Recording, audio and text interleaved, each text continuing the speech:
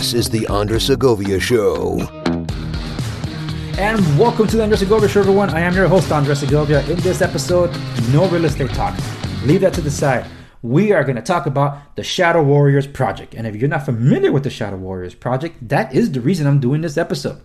Not just that. I saw a man on the street video. I wish I could tell you where I saw it. And it might have been a PragerU video with Will Witt. Doing a man on the street interview asking people, why do we have a Memorial Day? And most people could not answer that question. And it's that whole theme of forgotten that kind of overshadows another somber terrorist attack. But this one didn't happen on American soil.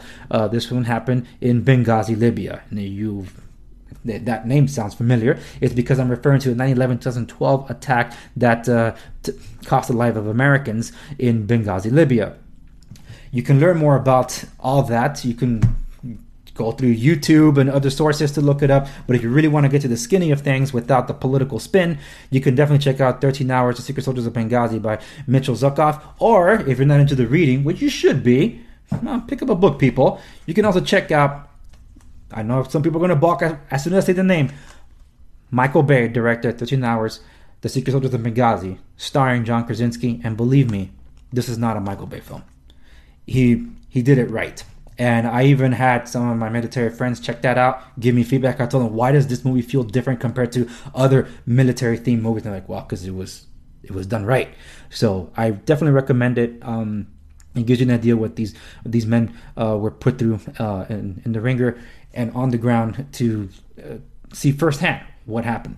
And this is not about that. It's been talked about ad nauseum, and I don't want to take up Mark's time with that. That's why I wanted to get to the nitty gritty, and that's the aftermath. Because even after this, you can bring awareness to the attack itself, but it's what these men do, and people like them do daily that you don't know about, and what happens when they come back home, or worse, what if they don't come back home? What happens to their families? Where's the recourse? Where's the support? Where's the aid? Enter Shadow Warriors Project, founded by Mark Geist and his wife Crystal. So without further ado, here is it's virtual sit-down interview with a great American, Mark Oz Geist. Welcome to the Andres Segovia Show. I am Andres. I'm a first-generation American, born and raised in Los Angeles, and I am an admirer of what you do and those like you do. So my screen just went blank here on my other tablet, so I had some guides to make sure I hit all the thoughts I like to approach. But you, as we talked about just before we got rolling, so to speak, you're well known mostly now basically for outing yourself to, in a way, set the record straight with a couple of your colleagues. I know them best as their nicknames, Tanto and Tig, to set the record straight about what went down in Benghazi, Libya. And as I told you, that's been spoken ad nauseum. So anybody that's interested in checking that stuff out, I've already spoken about this in the pre-recorded intro, but just in case, the book 13 Hours by Mitchell Zuckoff, or the film of Michael Bay, people can look into that. But with respects to exactly who you are and your band of brothers there, for the audience that's never heard of GRS, can you explain to them what exactly that is? Yeah. So in the private security world, or private security contractor world, you have basically two different types of contractors. You have those that are industrial contractors. So a lot of people have heard about them. There are those that work for companies like Blackwater or Hart or Dynacor, things like that, or companies like that. They're contracting, they're subcontractors to that company which has the contract. And then there are the direct hires is what we call them. And that means that I was a contractor as a direct hire with the Central Intelligence Agency. I also like to call it the Culinary Institute of America. But it is, we're direct hires to them. And I'm a contractor directly with the U.S. government. And we work for a group called GRS, which is Global Response Staff. And our job is to be bodyguards for our country's spies, basically. Now, I don't know if you're able to answer this question, but why would the government hire private security for basically publicly funded security agencies of the government? Don't we have plenty of armed forces? Why would they hire someone in private? I don't know if you know that answer or you've been asked that, but I am curious why. The biggest reason is all of us have, extensive military background, and for being a private contractor, private security contractor, I think a lot of it has to do with ease of deploying us to wherever they need us. As a contractor that's a direct hire, I can go anywhere that they want me to in the world. If I'm using an industrial contractor, they have to have a contract with that area that they're going to be working in. If it's military, it's a completely separate branch of service, because that's Department of Defense, which has its own chain of command, where when you're with either State Department or any of those groups, then it's going to be that you have that you're working directly for them, and it's a whole different pay scale, pace, all of those different things. Okay, and I guess in summary, from the political standpoint, is that it cuts to a lot of red tape. It sounds. Yeah, it does. It does. Yeah. Okay. So that's as someone that is a small business owner, I know what it means to have insurance to operate as an independent contractor, which is something that I've heard you touch on one of your interviews, or it might have been a documentary even. For example, you're in California, which is pretty much, if you're a small business owner, you're working mostly to pay insurances off. We got general liability insurance. We have to have workman's compensation insurance. We have a bond on top of that too, and sometimes you need a bond for a bond. And if that's not enough, there are that's not even counting the automotive insurance that is needed for those of us that have vehicles and we have equipment and so on and so forth. In other words, a lot of insurance. I imagine as independent contractors, you guys need to have your own insurance of sorts. Can you speak to that? What insurances are basically required? If you can, or if you have a pre-existing life insurance policy, you can have that. Or a pre-existing health insurance that will cover you in that type of job description, which most of them don't. And because of that, the federal government has years ago, back in, I think, World War II, established, it's called the Defense Base Act, or it's a law that was requires that private security or private contractors that work for the U.S. government have to have a workman's comp policy at a minimum. And that's pretty much what most of us have. And that's it, is a workman's comp policy. As someone that actually has to renew a workman's comp every single year, we have a lot of competition for our workman's compensation insurance. I imagine there aren't that many options for what you do. No, it has to be gone. I mean, because what we do is also classified, and there's only one group usually that has that contract to provide that. So you have to go through the one that they tell you go through. Wow, that sounds like a monopoly, and they control the prices. Oh man. Yeah, it's very interesting because, I mean, not only do you have your workman's comp policy, and now the benefit for us is we have to pay it up front, but then in our contract, the government reimburses us for that workman's comp. Okay. But then also with that is underneath that, there's what they call a war hazards clause. So if there's any of your injuries are obtained in a act of war or anything that would replicate an act of war, the federal government pays back the insurance company 115% of all the money that they spend on taking care of you or fixing you up or all of that. So it's kind of like they get to double dip. Yeah, that's really what it sounds like. It almost sounds like they would interest them for you to be in those situations. Huh. Yeah, because, it's interesting because like all of my injuries, and I don't know, I've heard this only, so I don't know for a fact if this is completely factual, but my understanding is that insurance companies are good at projecting costs. that they're going to spend to take care of somebody based on injuries and life expectancy and things like that. So my understanding is that they bill the federal government up front after they determine what your injuries are for all of that. And they come up with that number that, Mark Geist got injured at the age of 40. He's going to live to be 75 or 76 is the average life expectancy. We will pay him roughly $5,100 a month for the next it's basically $60,000 a year from the age of 40 to the age of 76. So they come up with that number. They give that back. They bill that to the federal government. And then they get their 15% tacked on top of that. And it just seems like it's a big money-making money. I mean, it is what it is. And I mean, I go into it knowing that, or at least most of the guys do to some degree. But I just think it's there's better ways to do it, I think. Yeah. And that touches on a lot. I've actually dealt with government contracts as well.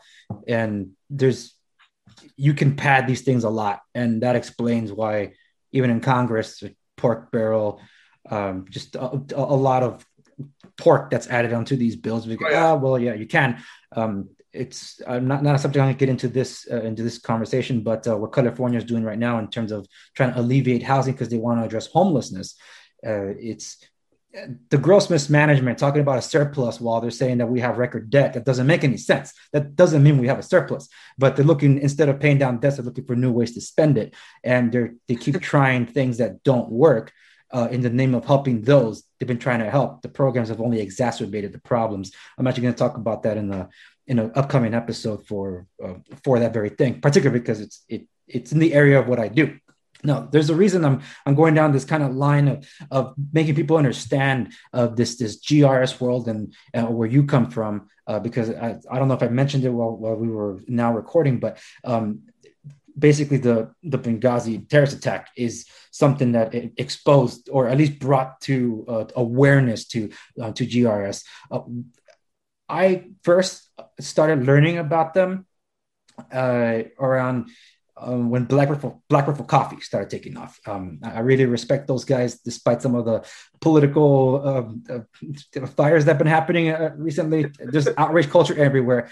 I'm not addressing that, but listening to Matt Best tell his side of the story, every time he came back from a tour, he basically couldn't assimilate to civilian life, and he just wanted to go back out there. And even your colleague Tonto, just hearing him talk, even reminiscing, every time they bring this up, he's like, I want to go back out there. It's like, oh, and on Instagram, it looks like he's getting ready to go back out there. Like he is keeping in shape. So it's like, God, this dude is serious. With respects to people like that serve and don't stop serving. I believe there is a point where it's like, okay, you maxed out here. You can't serve any more tours. You either choose to be a career military guy going up the ranks of general, whatever, or contracting. Normally, when people think about this, they probably think, oh, mercenary or guns for hire. And I think that's too broad. I would reserve that for more of the guerrilla warfare in my Hispanic countries south of the border. Yeah. But with respects to I guess this is a little more personal. Why did you get into contracting? I spent 12 years in the Marine Corps. I got out. I was in law enforcement for about a little bit over 6 years. Worked crimes against children as a deputy for a local county sheriff. And then I was chief of police in a small town. And when the war kicked off, it was just a way to get back into it, serving my country and serving the people of this country. And that was the easiest route to do it. And is the best gain for me, or the best use of my skills. And it also afforded me a better way to make a decent living. Now the downside, is going into the contracting world is you don't have, you got to provide everything. You don't have this family support services. You don't have, the insurance, any of that stuff. And you go into it understanding that. and like you said, I mean, the difference between contractors and mercenaries is contractors are doing jobs where it's not offensive action. There is at no time did we go out seeking to go, doing like a direct action mission or going in, doing something where we're going to go, which would be offensive or doing a infantry or special forces kind of action. What we did was protect people. That was our job, was to provide protection for others. And if they got shot at, then we had the right to defend ourselves and defend them. But never at any time did we want to, and we worked in small groups. So at no time do you ever want to get into a gunfight anyways. I mean, our idea, my idea of security is not being seen, not being heard, and staying below the radar. Yeah. Yeah, that's a great point. Seriously, I'm honored that there are people like you out there, because God knows we need more. So it's, in the case of, as I brought up Matt Best from Black Rifle Coffee, to him, he could not assimilate. And his drive was to feel that adrenaline rush, I guess you would. I guess those that have served would know what that means. So he kept going to contract. I don't know how many contracts he ended up doing, but then when he came back and was basically forced into civilian life, so to speak, that's how Black Rifle Coffee really came about with he and his partner Evan. So that worked out fantastic, because then their mission to employ 10,000 veterans. So, well, more power to them. I'm excited for that. But that's just it. That after the first Persian Gulf War, PTSD became something that people were more aware of. People didn't really understand that. And now that's even something that's in the NFL to some extent with the concussions. That's like you knew about it, but didn't do something about it. So now, what now to those that suffered from it or suffer different things? There's a lot that isn't really being addressed, and people just want to either throw more money at it with services that don't address the root cause. Instead, they're just trying to treat the symptoms, for which is why it's I don't think that problem's going to get solved just like that, because they're not getting to the heart of the issue, which is something that I guess we'll get into in a bit. You had mentioned something with respects to injuries, and this kind of goes along why I was building up to this, because I didn't catch it the first time. There's some captions at the end of the film 15 hours. I'm like, wait a minute, did I read that right? So I'm going to touch on that. But I have a very close family friend trying to get the mail out of his mailbox at the front of his house. And he lives by himself. And as he was going over to get it, there was a planter that was basically he had that uprooted. So now it was basically a ditch. And I don't know how this might have happened, but unfortunately he tripped and fell and landed on both of his forearms, basically breaking. So he could not reach out for help. All he could do be there screaming by himself.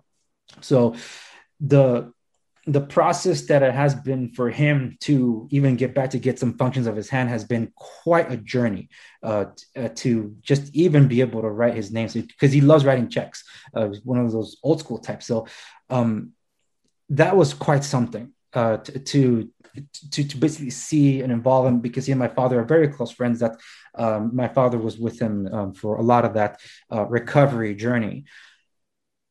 Some might not be aware of your injury. Can you let my audience know of what injury you sustained during that infamous day?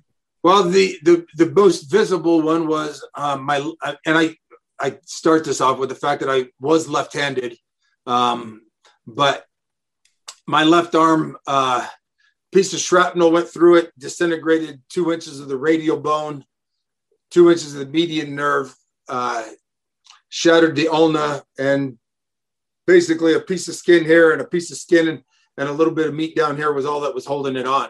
Wow. It was pretty much, if you've seen them, anybody out there of your viewers who have seen the movie, they did a great job of making it look real.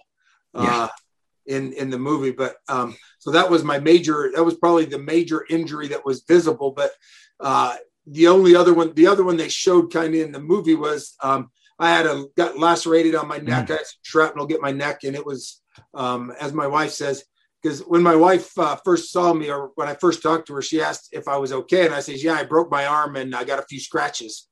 And when she saw me in the hospital, she's like, "Well, your arm seems to be okay, but it looks like they about took your head off too." Oh man.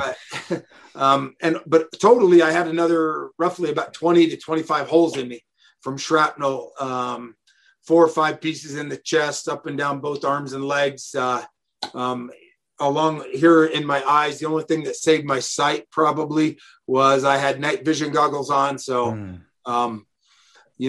the movie did a good job depicting the major ones, but there was a bunch of other minor ones too that came along with that. Yeah, and that tends to be what.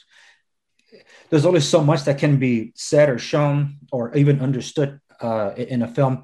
That's why I can't tell you how many times I've seen that movie, and every time I pick up a different nuance, which is tells me that Michael Bay really did his job in research. I don't know if you were among those that were brought onto the set before they started filming when they recreated the compound. I know Tanta was there, but like, whoa, this is like pretty legit. I actually showed some pictures of both the set and the actual attack, and I showed my wife and friends, like, tell me which one is the film and which one is the real thing. I'm like, whoa, I know that was attention to detail considering how quickly the director moves. But I don't entirely want to get sidetracked with the film because I'm a big film junkie, and this is probably my favorite military movie of all. But with respect to that, the reason it's important is because at the end of the film, it talks about you being re-enlisted to be treated for your wounds. Because again, as a small business owner, there's been accidents even during the course of work. It's construction, so it happens. These things are very, very expensive. And in some cases, well, not some, but most cases, workman's comp is there to try to find out how not to pay for the injuries. And in your situation, knowing what happened to my friend that I consider an uncle, and how hard it was for him to come back from that, and he hasn't entirely fully come back from that. I can't imagine how expensive it must have been. And you just talked about how many more holes you said you got in you. Can we talk about this? Was it the small rockets fire, which I'm assuming was an RPG, or was it the motor, or a combination of both? Mainly the mortars. The RPG hit the wall out in front of us. Luckily, the bad guys weren't very good shooters, and most of the rounds hit either went past us or below us. But what really got me was the mortars, and there was 3 of them that landed on the rooftop, and they were 81 millimeter mortars. And this gives you an idea of, so an 81 millimeter mortar is about 3.5 inches in diameter and has a kill radius of 132 feet, which means that if you're within 132 feet, you have about a 99% chance of dying. And this is where I know that, the Lord was watching over me, had his protection on me that night, because I was within 15 to 17 feet of 3 of them. So there's really no reason I should have lived. I mean, I should have died 3 times that night on the rooftop alone. And for whatever reason, the blast went through me and actually killed Ty, who was standing on the opposite side of me.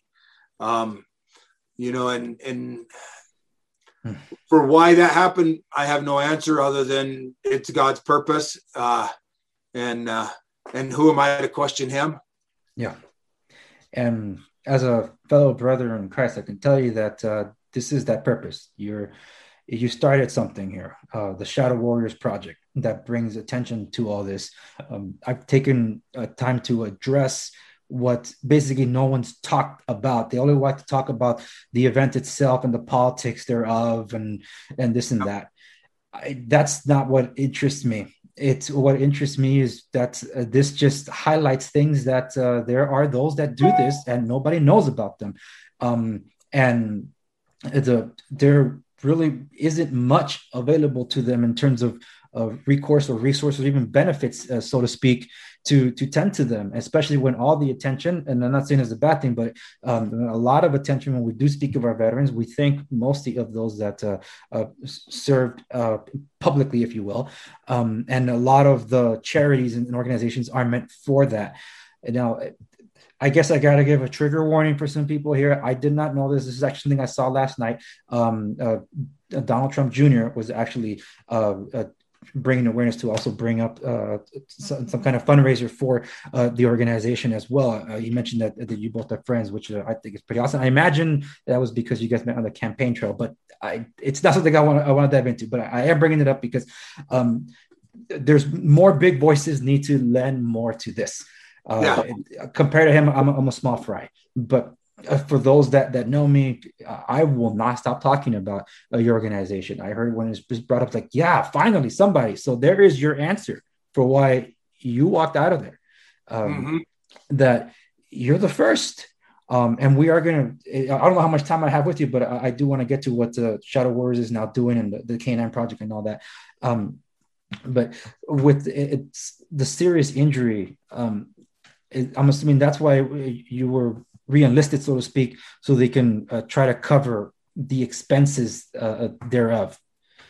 Yes, and the other part of it was because unfortunately it got turned into a political football that was getting tossed back and forth, and the amount of publicity that it was getting, because what they did is the easiest way to explain it to people on the movie where they would understand it is that I got re-enlisted. What it really was is I had the Department of Defense, the director of the Department of Defense gave me authorization to utilize military facilities to get my life-saving injuries, which are my major injuries, taken care of.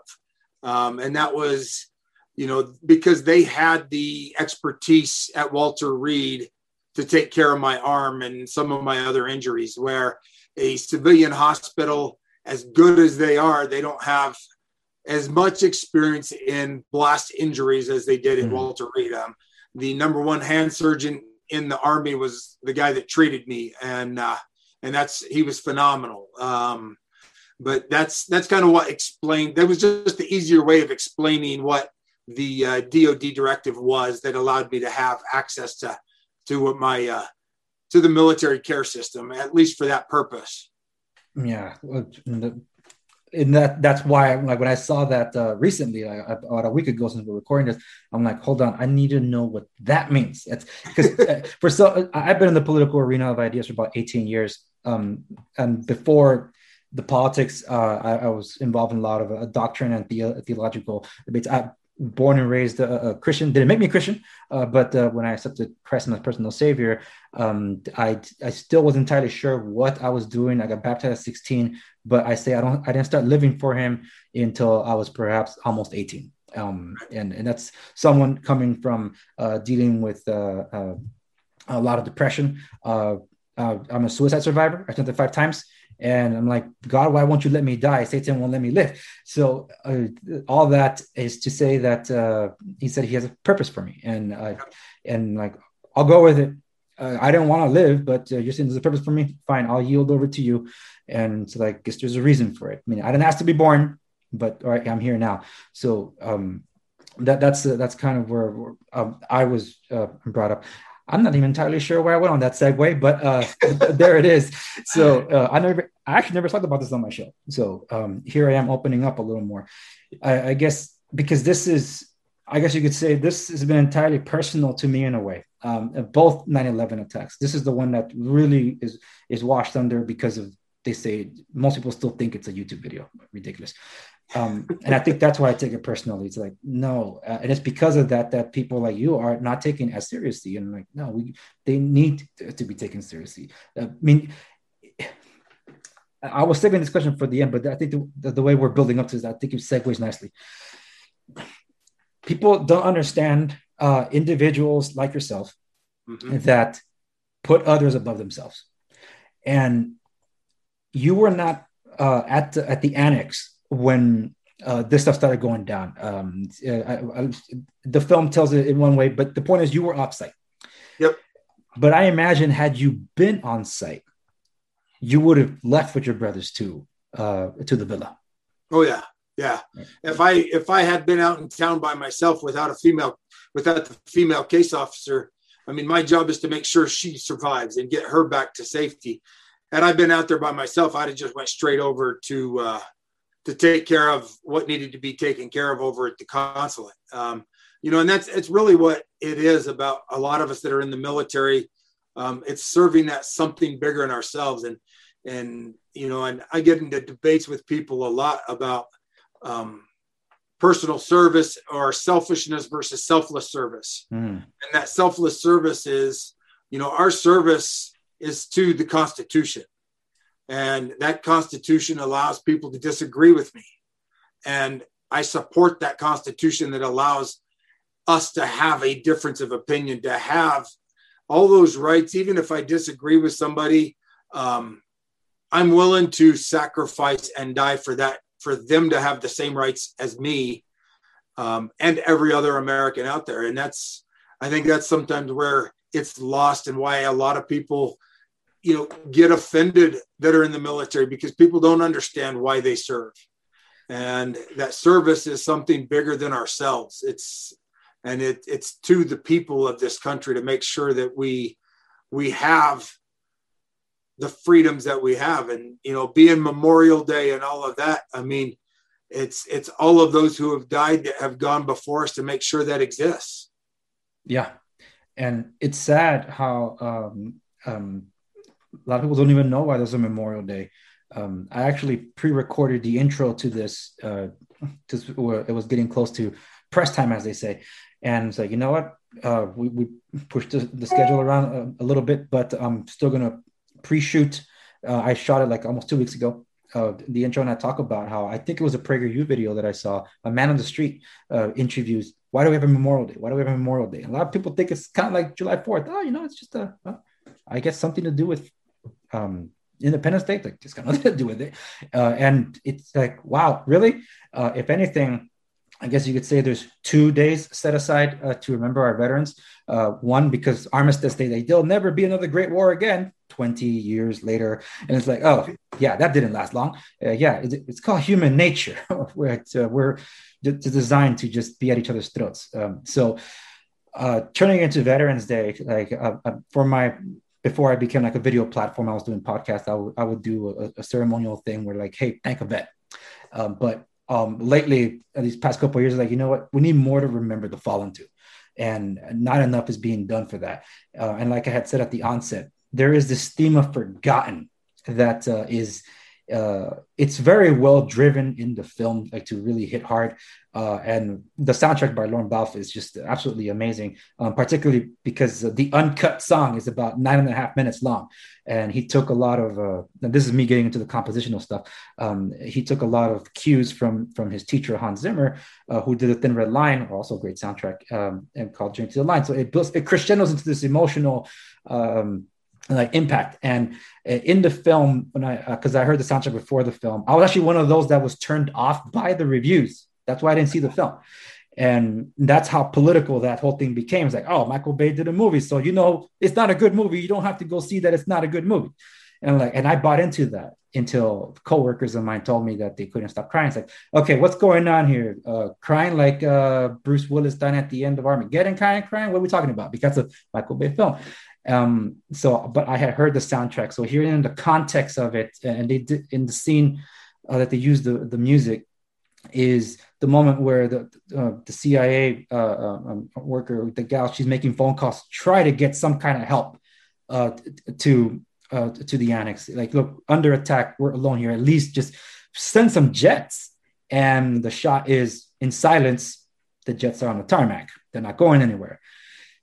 It's that theme of forgotten that continues to be like something that like it's kind of like a dark cloud over all this. And it's almost like politically people want this to be swept away, because if they bring attention to your organization, they have to bring attention to the incident that in of it itself is a political football. It's like, why can't we just see what happened? And the politics be damned. There are Americans that needed help. We didn't help them. And if it wasn't for 6 guys on the ground that literally were protecting and serving people that they don't know for the most part, it's amazing. And that, I guess that kind of leads to this question, because I had built it up. Had you been at the annex when it all went down, you would have gone, you're in enemy territory. Mm-hmm. You can't tell friend from foe. And like you said, you're trying to keep a low profile.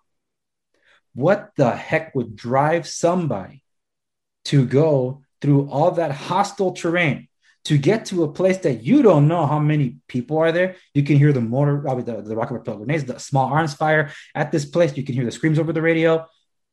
Why would you, undermanned, try to go there to save people you don't know? What kind of mindset is that? It's that selfless service. It's being a part of something bigger than, it's making a difference in somebody else's life. In a kind of another way of looking at it, it's like seeing somebody who falls down or is in a car wreck and driving by, or that person that stops. Which one do you want to be? I'm in a hurry to get to work, or do I want to stop and help this person? And I'm just that kind of person that would stop and help. It's because I don't know. It's just what's been ingrained in me from childhood. I grew up, my hero was my grandfather. He served in World War II. He was a tank commander. Wow. He was in North Africa. He was in the push across Germany, had 5 Purple Hearts. Wow. A Silver Star, a Bronze Star. I had 3 uncles that served in the military. So that sense of being a part of something bigger than yourself and actually making a difference in other people's lives, for whatever reason, just resonates with who I am. If you look at everything I've done, I got out, I became a law enforcement officer because I got to serve other people. I worked crimes against children because I wanted to serve those that couldn't protect themselves. And I went back into contracting because I wanted to help those who couldn't help themselves, or at least make it easier for them to help themselves. And to put a moniker or a name on, I don't know what it is. It's just who I am. And that's really awesome. Because it's not something you get to think about. You just do. Yeah. And to touch on the movie a little bit again, because probably the only way people are ever going to really find out more about it. Pick up a book, people. Read books. It's more detailed. There's only so much you could put into a movie.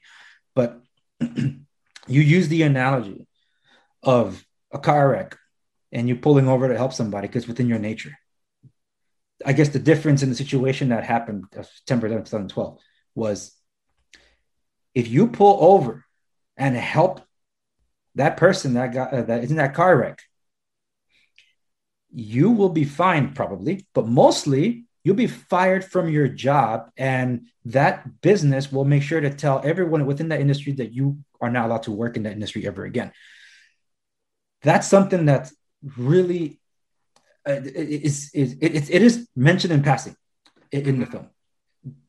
John Krasinski's it's between James Badge Dale and John Krasinski exchanging the dialogue. Say goodbye to contracting work, but you can't put a price with living with yourself. That's something that's missed entirely here, in that it's not just helping somebody that was in a car wreck. You're literally giving everything to go help them, and that's something that you and your brothers were not thinking of. It's like, we got to help them. Let's go. And that's exactly it. We knew that they were always undermanned over there. We knew that their level of experience was not as great as ours as a team, their team versus ours. Together, if you put the 6 of us and all of our service to the country together, it's over 100 years of service. Wow. Where you put those guys at the State Department security team, total service would probably less than 30 years, and most of our guys, it was all on the higher end of the special ops community. It was a lot of combat related type of experience.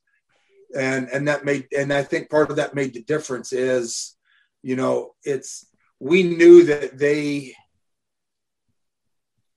would have difficulties and defending themselves. And when they came over, their team leader came over the radio and he said, if you don't get here now, we're going to all die. And there was a few expletives in there as well, but you could, when I'm driving back with the female case officer, I had my radio on, I could hear it as well. And I heard that, and you could hear the fear in their voice, and you could hear the fact that they were gonna. I mean, they would most likely die had we not gone over there, and our guys were willing to go over there in spite of that. And I don't know how anybody could be any different than, somebody's hanging off a cliff and you stand back because you're afraid of heights, or you reach down and grab them and save them. Yeah.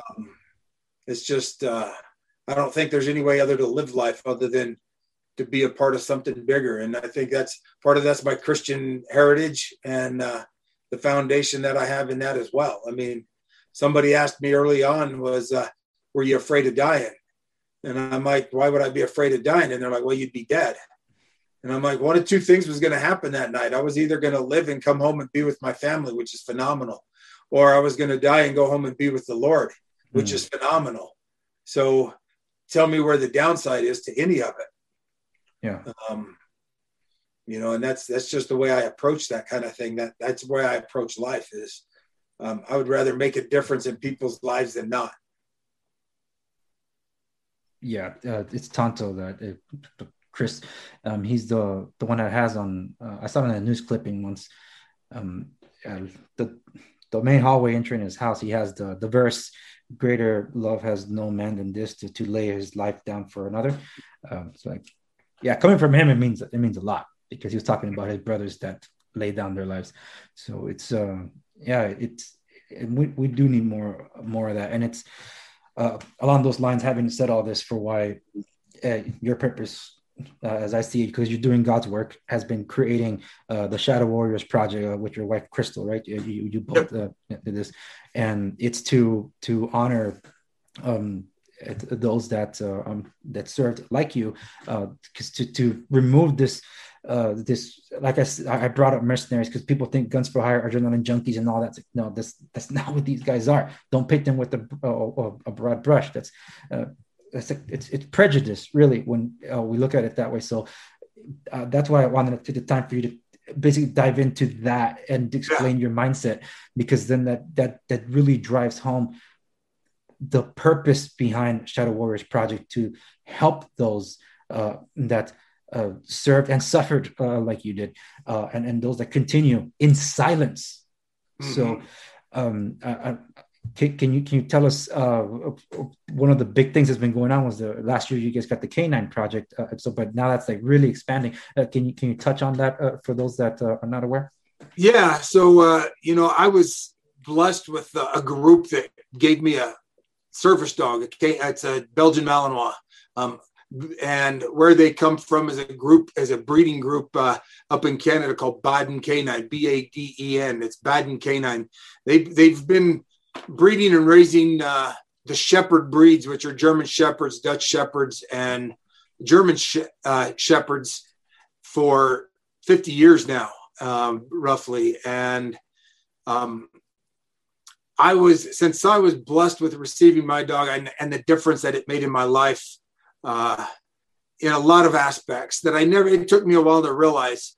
I wanted to share that. Me and my wife wanted to be able to share that with other contractors, private security contractors, and other veterans, because there's a special connection that we have with dogs, especially dogs. I mean, animals in general, but most people don't think of it like this, but dogs are the only animal that will leave their own kind to come be with us. There is a special connection that we have with dogs. I think that, me personally, I think that their dogs were put on this earth by the Lord, by God, to be our companions. I don't believe that they're descendants of the wolf, and I know that goes against science, but it's tell me a wolf that will leave its own kind to come be with us. They don't. And there's a certain, I call it a vibration, that we share with this animal, and they help us heal emotionally, physically. There's a lot of things that they provide as a service dog, as a canine service dog. And so we wanted to share that with other veterans, since we were blessed with that. And from that, we can only breed enough dogs, especially the high-end dogs like this that Roan is. And we can only give away maybe 10, 15 dogs a year at best. So we decided to expand it one step further. I grew up farming and ranching and around animals and horses. Since I've gotten injured, and I've been aware of a lot of equine therapy programs where they're pairing PSD individuals that have PTS, that have PTS with equines, with horses. Well, we decided to do the same thing with canines, and we call it a canine therapy program, where we bring in 10 combat vets, anywhere between 8 to 10. We introduce them to the Lord. We don't proselytize. I'm not going to force you to do whatever. I think we're going to plant the seed and love on you and let the Lord do his work. But introduce you to the Lord, introduce you to the dog, and through the dogs, through these canines, teach you how to manage your anxiety and your stress, because those dogs are great at helping us with that. And then the third leg in the tripod is to get everyone to tell their story. All of us, not just your combat story, but your life story, because so many of us that join the military, a lot of times we're either running from something or to something, or a combination of the two. And we show up in the military with a bucket already half full of trauma, because we're single parents, or we had no parents, or we were abused physically, sexually, emotionally, whatever the case may be. And if you don't empty that bucket, sometimes it gets full. And if it does, that's when it comes out and affects us and those that we love so much. And so we really try to do that peer-to-peer support and peer-to-peer counseling by bringing guys and gals together that have served in combat, that can understand one another, and do it in a small enough group where it's intimate enough where they're not afraid to share, but it's not so small that it's too intimate. And we've just seen great things come of it. And it's just phenomenal, because this way we can run one of these at least once a month, and that's over 100 people that we can do, that we can help every year. And it's the follow-on work that comes with it, because these small groups end up sticking together and communicating and staying in touch with each other as things grow, and as their walk grows, both within the group with the dogs and with the Lord. And it's phenomenal what we see from it. Yeah, and that's why I'd hold on to the belief that there is such thing as a doggy heaven, because I'm looking forward to seeing my dog again. It's that if not, that's like the only thing that could challenge my faith in God. I unfortunately had a part ways with my dog. Lived quite a long time, but it wasn't his time just yet. It's just an unfortunate accident when a friend with a vehicle came near my dog. So we had to make a decision, and everybody turned to me and says, "Hey, so we're going to leave the choice up to you." It's like, I held that puppy when the mom pushed it out. That was hard. And I buried him. I was like, no, I'm gonna bury him in my house. And my brother felt for me. It's like, hey, here's a dog for you. It's like, no, that's not how it works, man. I build a bond. You can't just bring me a dog that you chose for me and say this is for me. But here's the in between was interesting. Months before my dog passed, there was a litter of kittens that were born in the rose bushes, and I'm shocked that two of them decided to stay behind, and they bonded with my dog. So now that my dog's gone, I'm not a cat lover at all. If anybody knows me, I hate cats. If anything, they're the ones that it's like, there was a joke that I saw yesterday, reminded me of it. Two dogs and a cat, they go before the Lord, and God, they go over each dog. I think one was a Labrador and the other one was a German Shepherd. And they started going to every personality trait that these dogs have. And God said, okay, you sit to my left, you sit to my right. And then the cat, what are you here for? And the cat's like, I believe you're in my seat, says the cat. I'm like, that's the thing. That's what cats do. It's like, what do you do all day? So it's like, I'm only here when I want something. So that's been my thing against cats. But this cat, every time I see him, because he finds me, he looks for me. He's an outdoor cat. And it's been just over 2 years now. I'm like, why, when I see you, do I just think about my dogs? It's the only cat that calls to me, knows where I am, and follows me wherever, knows what time I come home from work. He's there. He's like, hey, you're home. I need to be fed too, but hey, you're home from work. So it's something that bond with animals, as you mentioned, is important and key. Something that my dad talked to me about when he was growing up in El Salvador. He and his dog, 5, 6, 7 years old, just sitting out there in the cornfields looking over the stuff. Just him and his dog looking up at the stars and all that. So yeah, it is amazing. And thank you so much for your time. So I'm going to leave it for one last question here, because for those that are interested, they can go to www.shadowwarriorsproject.org to learn more and how they can help with the effort to, like as your organization does, help those that suffer in silence. This is more of an all-encompassing thing where the polarized world that we live in today, and hearing a story like yours, where actual violence versus words are violence, how, and the trauma that you've also sustained with all this that's happened, and how often if this is brought up, it's become like, let's talk about the politics of it, like, again. And how do you shut out all that noise? How do you just put it off, like, I got to do what I got to do? How do you do that? Is there any advice that you can give to those that in their own field of work or lives, that there's a lot of noise constantly, and they just gotta like set their mind to focus on what they gotta do? The first thing I do is I stay away from social media relatively, or I shouldn't say I stay away from it. I limit my exposure to it. And same with the news is, we look to the news. I like watching local news and stuff that's very pertinent to, our immediate lives. And I think the other outlook I have is I look to both from politics as well as, I don't look to Washington, D.C. to solve my problems. I can't figure out what problems they've really solved ever. And that's not the left or the right. That's just anything within the Beltway. How often have they solved the problem?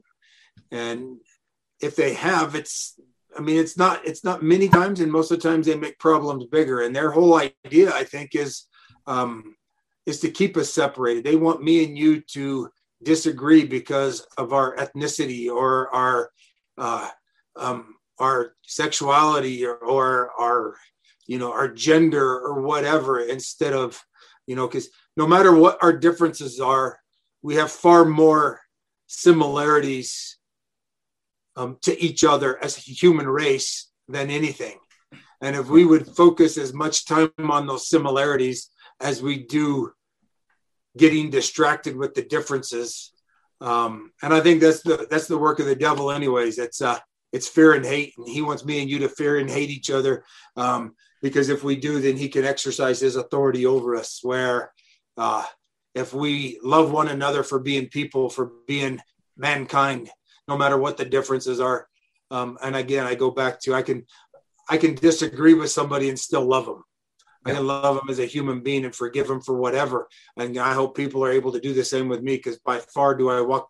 I make mistakes all the time in my life. But it's giving a crap about each other. And not let that outside noise. And if we focus on that love for one another instead of all that white noise or whatever you want to call it, that's trying to get us to hate and fear each other, life is so much easier. Life is so much easier and so much better. Yeah, definitely. And it's on that note that we'll leave it here with the interview. Mark Oz Geist. I still can't believe I'm actually speaking with you. It's an honor and a pleasure to have had you here on the Andres Segovia Show. Thank you so much for your time. I appreciate it. Thank you so much. You have a wonderful day. It was great talking. Yeah, likewise, sir. And God bless you, your wife, and your entire organization. I help what I can when I can, and I'm going to keep doing so.